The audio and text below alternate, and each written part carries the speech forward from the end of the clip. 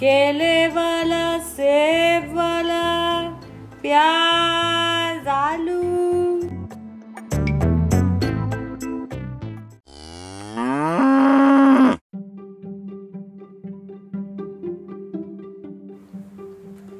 मेरे पास आओ मेरे दोस्तों, एक किस्सा सुनो।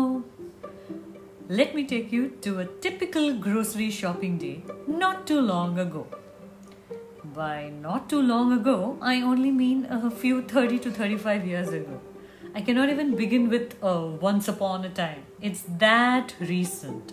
Alright, I see my mother taking time out, preparing the grocery list and handing it over to the Maliga Kada in Tamil, which is Parchun ki dukaan in Urdu and Hindi, which is nothing but the retailer store in English. The next day, the delivery boy, Nagaraju, I think that was his name, or maybe Jabbar, one of the two, okay, on his bicycle would get a jute sack full of groceries placed precariously on the cycle carrier. He would wait patiently for two things. One, cross-check the items against our list. And two, to collect the jute sack back to the store. Every perishable item, including flour and pulses, were wrapped in newspapers and secured in place using jute thread. With the limited choices we had back then, we would still not purchase every item we could lay our eyes upon. We bought with a conscience. Fast forward to now, it is a huge leap forward where we are spoiled for choices. You want anything, you get it with a swipe on your smartphone or one click away. And with the plethora of shopping choices for consumables, the consumer in you is never satisfied. The inevitable what if arises.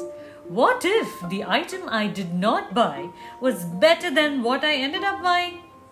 Although the majority of life's decisions are weighed in an abstract weighing scale in the head, when it comes to the purchase of consumables, we don't mind a wrong decision because it can easily be discarded or returned.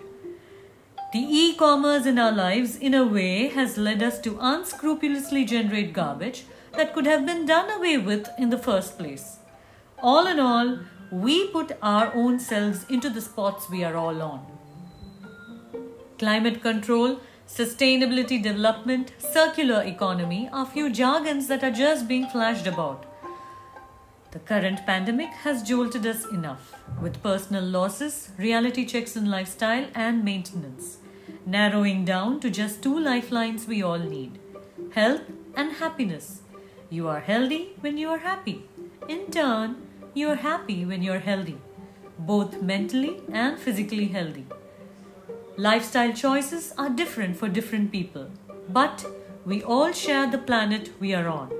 You're healthy when your surroundings are healthy and non-toxic. It's high time we woke up from our slumber and started to live in a self-sustainable model of our own.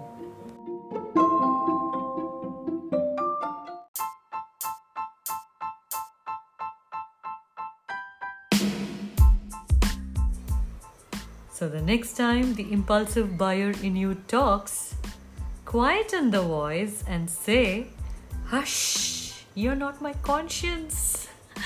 Consume consciously. Bye. Hope you liked it.